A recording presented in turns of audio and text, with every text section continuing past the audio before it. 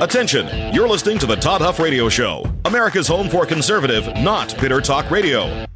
Be advised that the content of this program has been documented to prevent and even cure liberalism, and listening may cause you to lean to the right.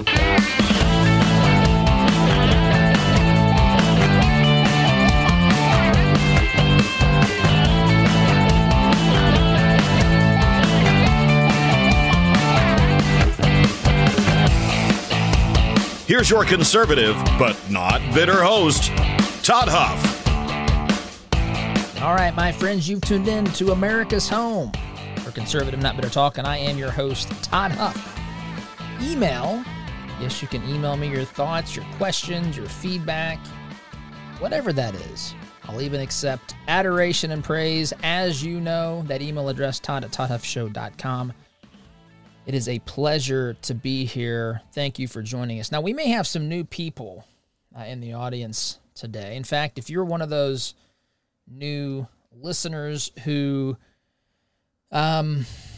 is a Democrat, even a liberal, you're someone who voted for Biden, but you didn't vote for this, I've got a message for you in particular today, and I want to apologize for my conservative, for conservatives out there, Republicans out there who don't seem to, appreciate or grasp this important part of the equation or situation that we're in. But I just want to say thank you for tuning in. You're welcome here. I used to say something like this at the beginning from time to time. I don't care what you think. I do care what you think, though, is the problem. I want to persuade you for constitutional conservatism, constitutional principles and values. What it was that truly made this a special place. We're not special because of our race or gender or any of those things. We're special because we embraced truth. We embraced truth, and that truth has a lot of important foundations, or you could say elements, or what have you. And we can't touch on all of those. But I think one of the most important is that our liberties come not from government, but from our Creator. Our founders actually said that. That may be shocking to some to hear, but they said that in the document called the Declaration of Independence. And then they took the time to enumerate some, but certainly not all of those liberties in our Constitution. So I want to say, for those who have tuned in, maybe you're someone who voted for Biden, and you realize that this is not what you voted for, my friend. This is absolutely not what you voted for. And I know it's human nature to not want to admit that. I get that, especially given all the hype and controversy and everything that went into the 2020 election and how polarized it was and how people were supposed to pick a tribe immediately. And look, I certainly think for my conservative listeners out there who've listened for a long time, I certainly wish that everyone had the same level of understanding and appreciation for these things. But the truth is, we all learn these things or have been exposed to them at different points in our lives. I mean, I know when I first started listening to Rush Limbaugh back in 1999, I always loved and appreciated things about America, even as a young kid. I was raised by what I consider to be a patriotic, freedom-loving family who loved the fact that that we were American and this was the greatest nation on the face of the planet because, again, of the ideas, not because of anything else,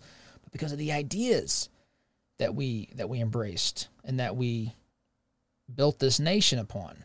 But not everybody has that, especially, in fact, I would contend that sometimes, many times in higher education, some of these principles are scoffed at by the very learned amongst us, the academic types, those who condescendingly want to criticize all things upon which this nation was built.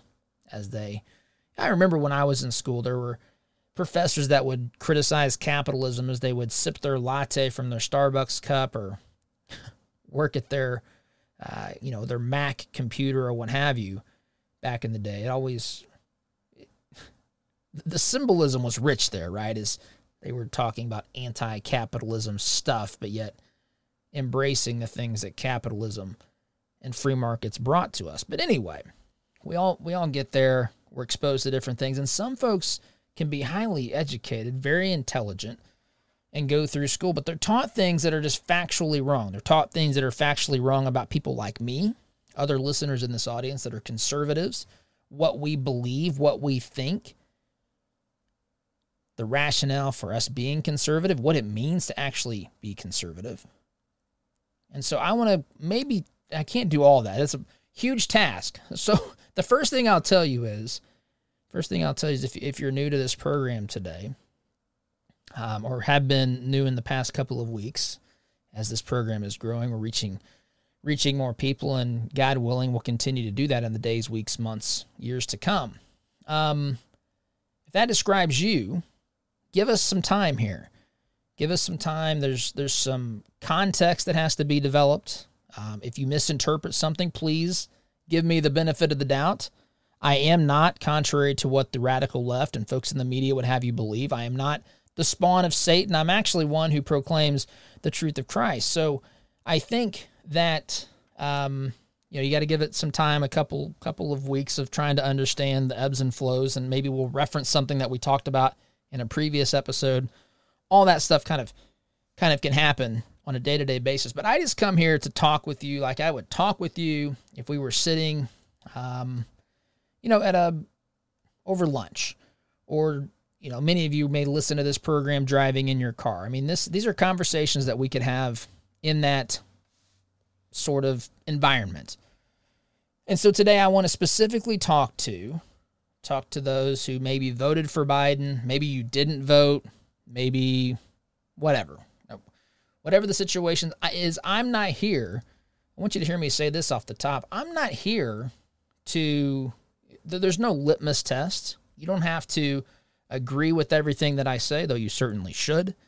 That's a wink and a nod. There's a little bit of sarcasm and hyperbole and exaggeration and fun on this program as well, but you certainly should agree with everything that's said. But if you don't, that's okay. You can still tune in here. We can still be friends at least as much as that is up to me. So I want to start here with something that I saw yesterday kind of trending on social media. In fact, I retweeted one of these. And this is the tweet. This is the full tweet. I regret voting for Joe Biden. That's the tweet. And I'm sure that there are dozens, hundreds, thousands maybe of tweets like this. I've seen this sort of thing before. You might remember the, walk away movement? Was it the walk away movement hashtag? Oz is shrugging. She's not sure. I think it was the walk away movement, where folks were basically appealing to Democrats, freedom-loving Democrats, to walk away, because what the party that existed in their mind, the party that existed in the 1960s, 70s, maybe even 80s, and it began to fade away, and now the party's been taken over. It's been co-opted, it's been hijacked, it's been taken over. There's a true occupation in the Democrat Party, and the leaders do not represent the rank-and-file Democrats across the heartland. They simply do not. I was raised in a Union Democrats home, and I can tell you, while my father in particular would certainly agree with some of the Democrat principles, and certainly not all of them, and certainly not those embraced and pushed down America's throats by the extreme, godless, radical, anti-American left. And that is who today runs the Democrat Party. That is not, hear me say this, that is not the rank-and-file Democrat. In fact, that might be the rank-and-file Democrat in Portland. I'm not declaring that definitively. But if it is anywhere, it would be in a place like that, a place like Seattle, a place like Portland, a place like San Francisco. And we have listeners in all those places. So I hope you feel part of this community too. I'm not maligning or attacking your community ruthlessly. I'm simply sharing with you some of the things that I've seen coming out of those places that are very, very problematic to me. And there's not much in the way of resistance to those ideas Again, they're not ideas, they're feelings. To those feelings in certain places around the country. But that's not most Americans. So when I see a tweet that says, I regret voting for Joe Biden, it reminds me, and this was I retweeted this. My tweet read this, the quote, science has proven. I always love using the phrases and terms that the radical left tries to use against conservatives to try to misrepresent who we are and what we think. They want you to believe that we're anti-science, that we don't believe in those sorts of things. We believe in fairy tales and myths and so forth. Nothing could be further from the truth. But nonetheless, they've been successful at doing this.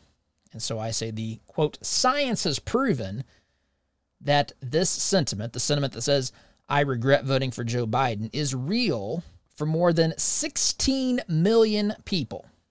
That's what research has shown, folks. Research has shown that 20%, 1 in 5 Biden voters from 2016, and I don't want to get into the whole how many votes really count. That's not what this is about. I'm going to take it at face value today. 81 million people, we were told, voted for Joe Biden. That's what we were told. 81 million. By the way, that is 15 million more than voted for Hillary 4 years prior to that. So Biden somehow found 15 million other voters to come and vote for him. Be that as it may, basically that difference, the difference between Hillary's votes and the number of votes Biden got, that number is now washed out according to polling, because they say that 20% of Biden voters from 2020 now regret their vote. They agree with this particular individual who sent this tweet out a couple of days ago. And that translates, 20% of 80 million is 16 million. It's actually slightly more than 16 million. 16,200,000, I guess is what it would be. So I continue in my tweet here. If you feel this way but don't know where to turn, I invite you to tune into my podcast, and that's where some of you have come on here today for the first time. You're welcome to join us regardless of what you believe. I put a link to the podcast. And so, and I've reached out different places with the same message. This is kind of a recurring theme for us, because I'm of the belief, again, I was raised in a home by Union Democrats. I was not taught that America was a bad place. I was not taught that in order to be, a responsible American, I have to recognize if I'm white, for example, which I am. Although I will tell you, I'm the 13th great-grandson of Pocahontas. That has been proven by genealogy. So if that's important to people, I just want to throw that out there. But some people want you to believe that you have to accept and believe these things, like if you're white, you're inherently racist. If you're believe in capitalism and free markets, you're part of the problem. Capitalism is inherently racist. All these things that I was not taught in the Union Democrat patriotic family that I was raised in. And I just believe that that's still not how the majority of Democrats, people who are Democrats, were raised. Those are not things that they believe. In fact, a lot of you who are Democrats listening to me today, and to my conservative friends, hang on, because I think some of the things that we're saying on here today is important when we think about the way that we interact and communicate with those who have a different worldview or political affiliation than we do.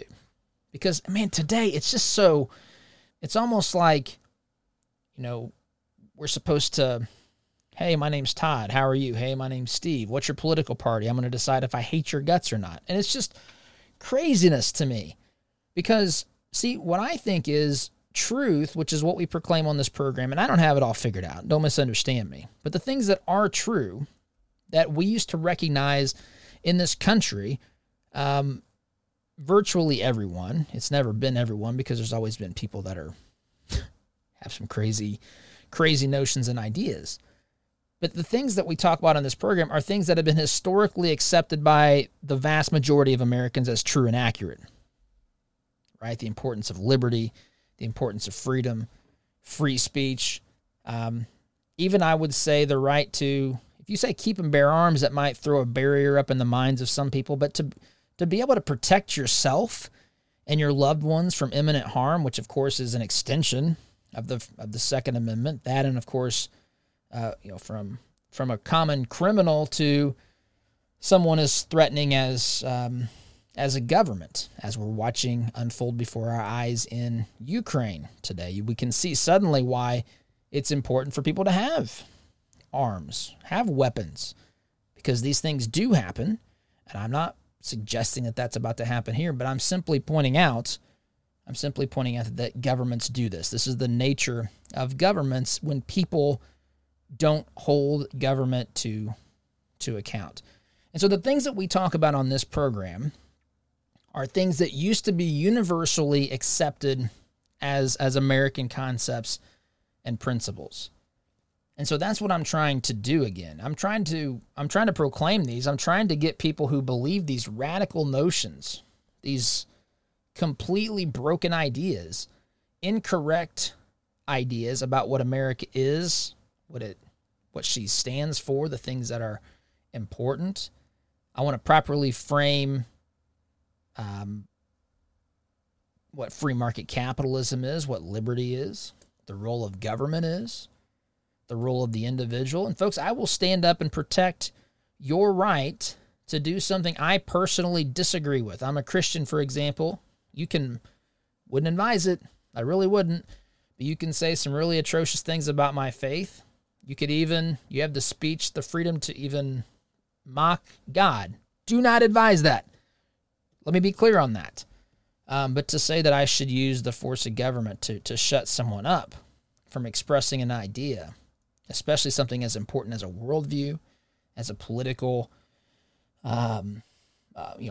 issue, these things are critically important and must be protected at all costs. And I know that most people agree with these things.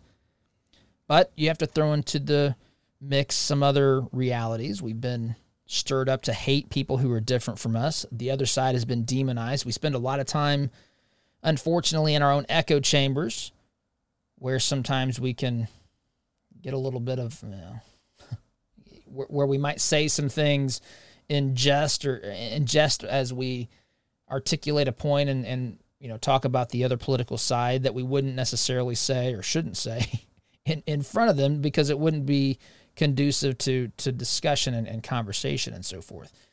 What I'm saying is we try to do away with all that stuff here. We're Americans, right? Actually, first we're the creation of God, and then we're Americans. We're Americans. And so my belief is that if it's ideas that made America special, if it's ideas that separated America from every other place on planet Earth throughout history, if that is true, and it is, and there's certainly, I would say, the blessing of God in there too, but it's ideas that has separated America from other countries on the face of the planet throughout history. It stands to reason that if those ideas are abandoned, those ideas that set us apart in a positive way, if those ideas are abandoned or deviated from too much, then it would stand to reason that eventually America would begin to decline and, in fact, even possibly collapse. These aren't like imminent predictions or anything. I'm just saying if the idea is what made America special, if we stray from it, bad things will happen. If we cling to it, proclaim it, teach it to our children, stand up and defend these things that are often under the assault of the radical left today and the media, if we stand up and defend those things, good things can and will more than likely will result. And so I welcome you. I welcome you to the program. We talk about these ideas. We have fun. If I make fun of liberalism, don't take it personally. I'm just having good, clean fun. We can still be friends. You'll find that from time to time, I even make fun of myself on here, which is actually, I'm a pretty big target from time to time as well.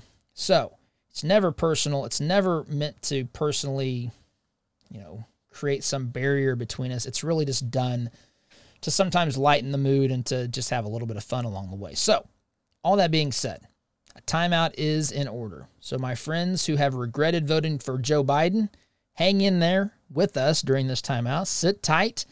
We'll return and have our discussion on some important issues about this when we get back. So you're listening here to the home of conservative, not bitter talk and liberals. I know you can hang in there. Even if you've been taught Bernie Sanders math, it isn't very long. No matter how you calculate it, it's not very long. This time out, we'll be back in just a couple of minutes.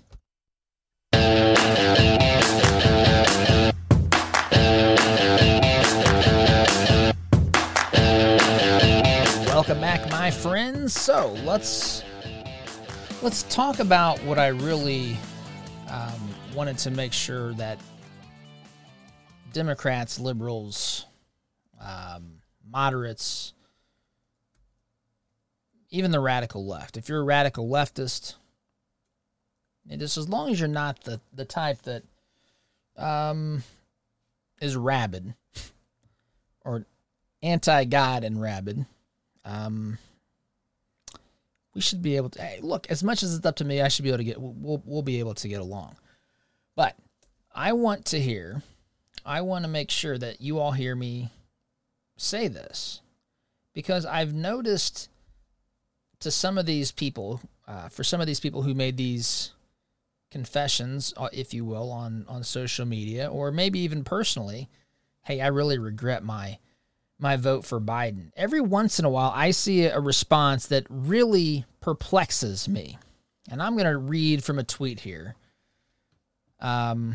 This is, her name's Katie. I'm not even going to give the full name here. But this is what she tweeted out. I'm seeing more and more every day. I'm seeing more and more, quote, I regret voting for Joe Biden tweets every day. By the way, she's right in that observation. I've seen this too. This can go back for some time, even back to the walk away movement. But her response is, we tried to tell you, suck it up and own it. I have to tell you, I don't understand why some conservatives, some Republicans, whatever, feel the need to respond like this. Isn't the point of engaging in political discourse to persuade the other side? Or are we just engaged in one giant slinging of the mud, one mud fight? Or is this a cage fight? And not even a cage fight like we would see in UFC, of which I'm a big fan. Are we going to lock the cage like they did for the gladiators and then fight till the metaphorical death here and only one come out? That's not the way to do this. I actually want to persuade people and to tell someone, we tried to tell you, you didn't do it. Effectively, what they're saying is you're an idiot. Suck it up and own it. See, the problem is we all have to own it. The problem is this Katie here, who thinks she's being, I guess, tough and, just edgy or whatever. It's off-putting. It's off-putting. She might get applause from certain types of conservatives, and there's just a part of that maybe some folks listening to my voice would say, yeah, we did try to tell you, okay, but we didn't succeed.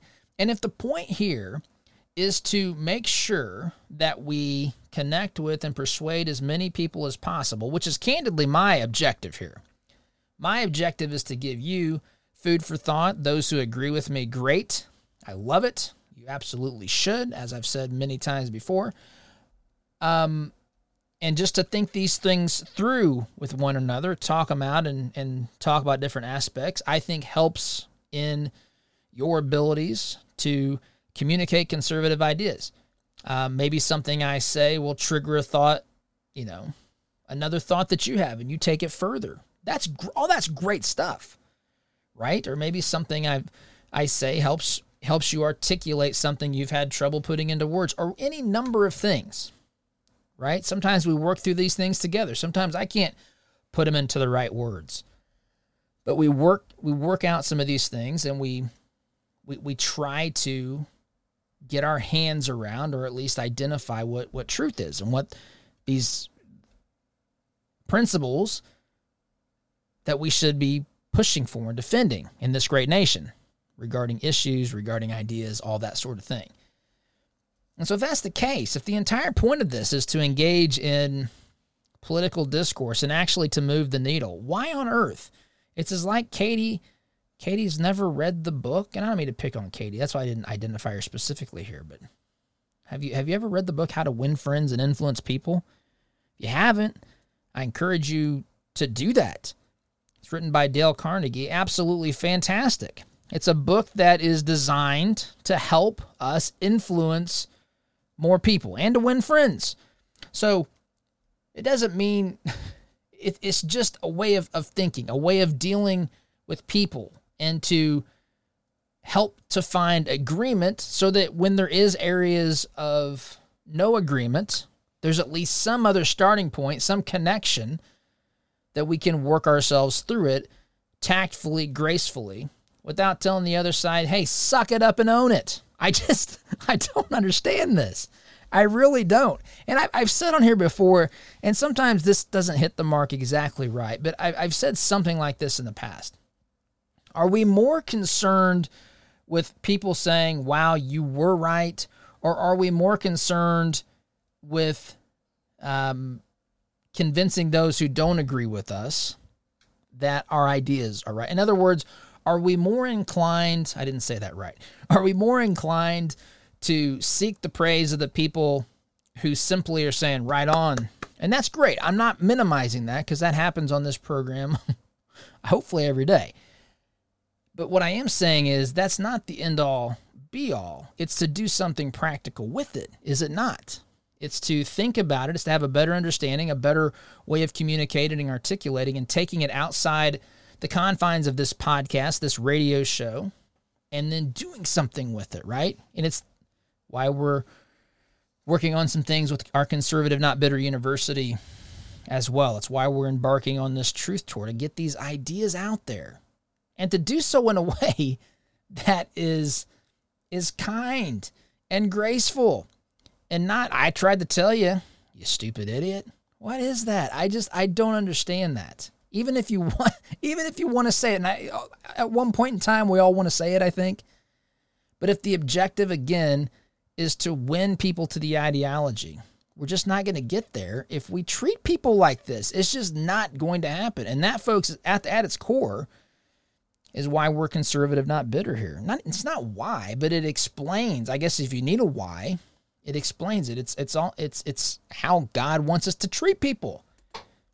And to pound our chest when we say we told you so, you stupid morons, that might make us feel good to get a little bit of attention at the moment.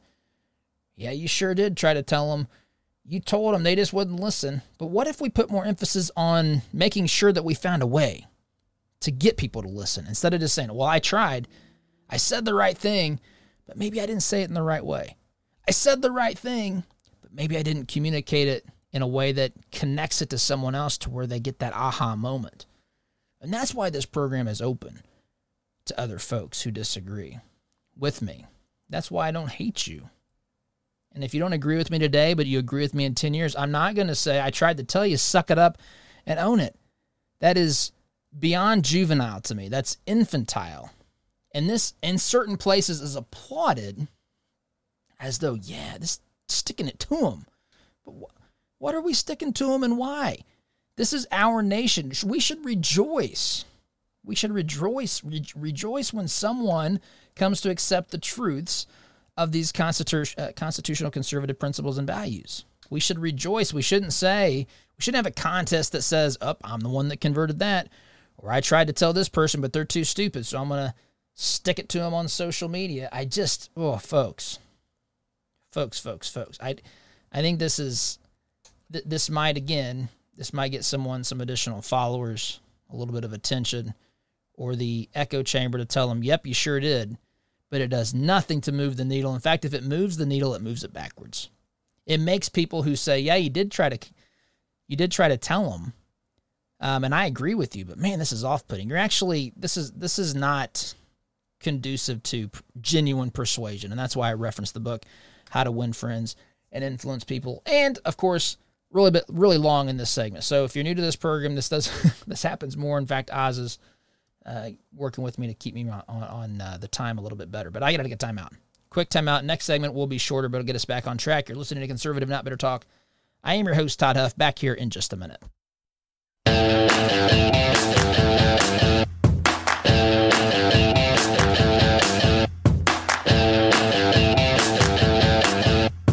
All right, my friends, this is admittedly going to be a short segment. That's because, again, I've been long-winded in segments 1 and 2, but don't lie, you know that you enjoyed it.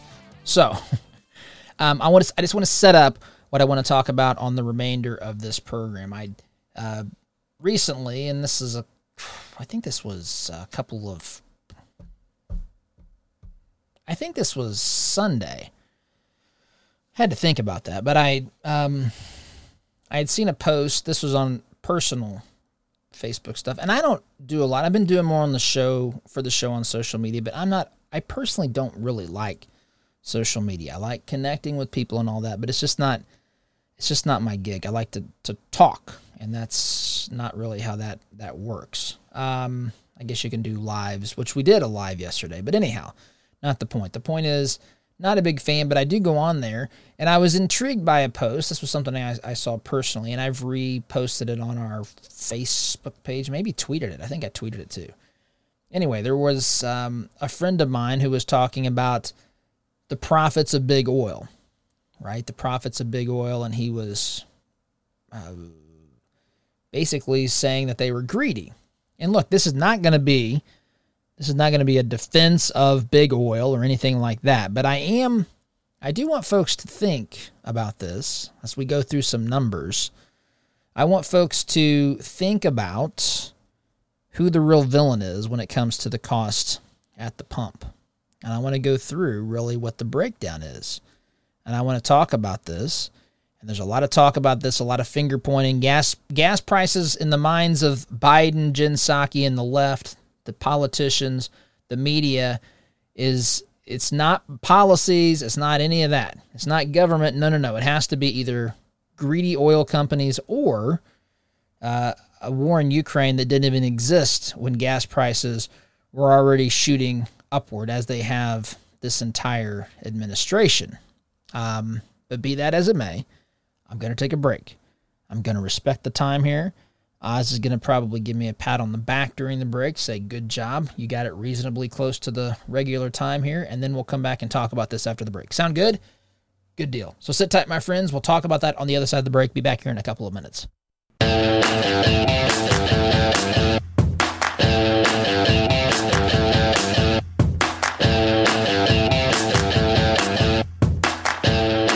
All right, my friends, so let's get to this issue of gas, because we're all paying extraordinarily high prices at the pump. In fact, we're looking at, what are we looking at? We're looking at an average over $4. We're looking at cities in certain states that are over $5. I saw at one point yesterday the barrel of oil was trading, I want to say, I better not say because I don't want to mess it up on the fly here, but it was well over $100. In fact, some people are betting it's going to get closer to $200. I saw $200 a barrel. And by the way, a barrel of oil it produces 42 gallons of fuel, of gasoline.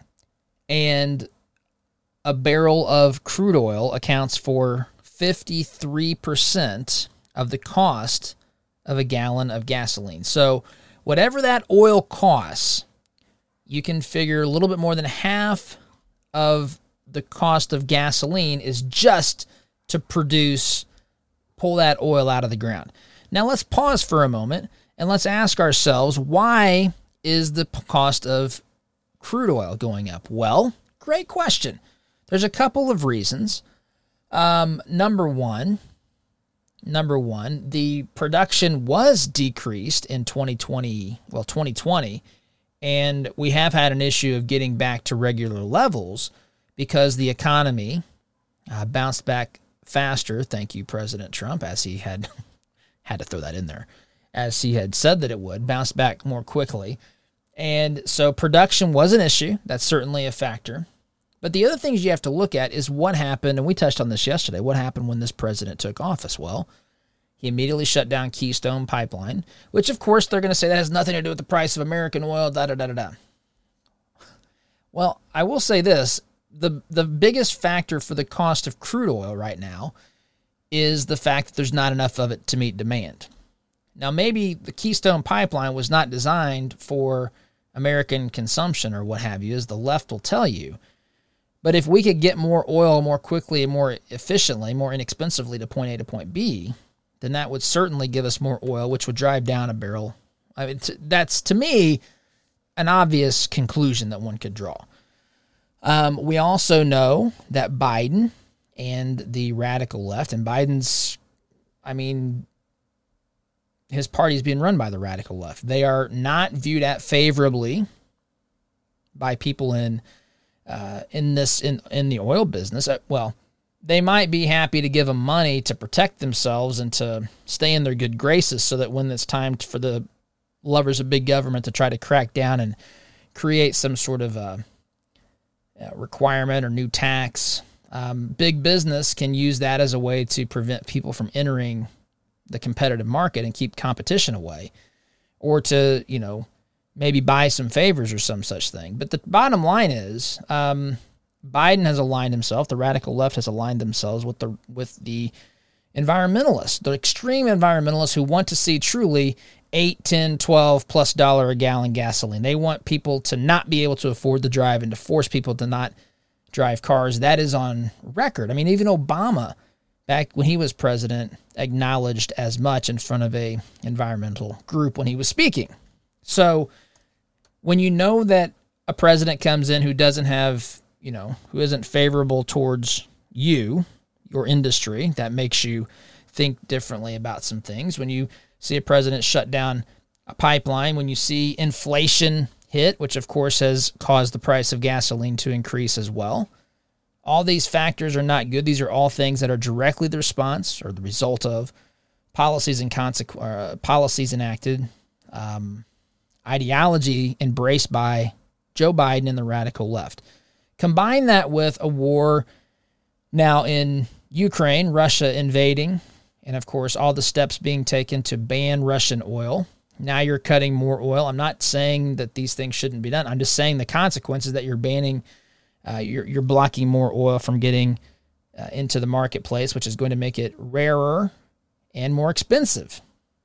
Biden even told us, there's going to be a cost to pay, and the cost to pay for this is going to be at the pump. Now, whatever your beliefs or thoughts are on not buying Russian oil, which I'm not, it makes sense to not buy it, right? Because Putin's benefiting, and as Trump pointed out in his speech, he's benefiting from the increased price in oil to help fund his war machine, his war effort over there.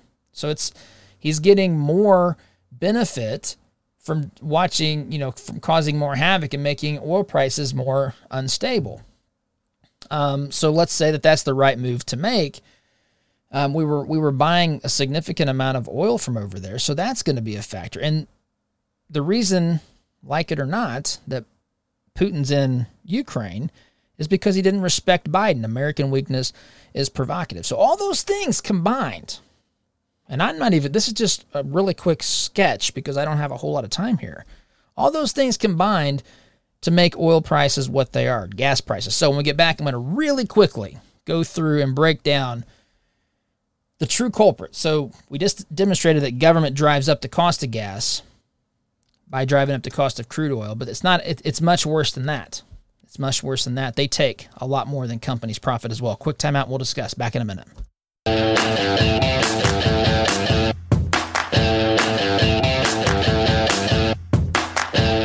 I got to do this pretty quickly. So let's talk about why gas is what it is, right? The cost of a gallon of gasoline.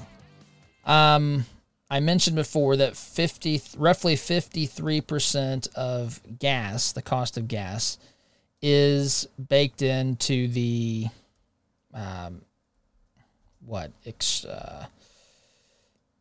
extracting oil, right? The crude oil prices. 17% of gas is taxes. 17%. So the 53 and the 17, 53% in the crude oil price, and the 17% for taxes, that accounts for 70 total percent. So there's 30% left for the oil companies. 22% of that basically is their costs, and that's, marketing, distribution, transportation, and all those sorts of things. So this was Exxon Oil in particular. Exxon Oil profited 8% in 2020 That was $23 billion in the past year. So my question is, how can a government act like this is all big business? This is Bernie Sanders. This is other radical leftists. This is Joe Biden. This is everybody pointing the finger at big oil. And we got to be careful here because this is going to take us in a direction that's bad for the American economy and bad for free markets. How can they do all that with a straight face when they literally have done nothing to produce the oil? They take twice as many profits, 8% profit for Exxon, 17% profit, if you will, for the government. How can they do this? And on top of that, they're supposed to use that money to take care of the roads and bridges. Why did we need the infrastructure bill? Folks, I got to go. Out of time. SDG. See you tomorrow. Take care.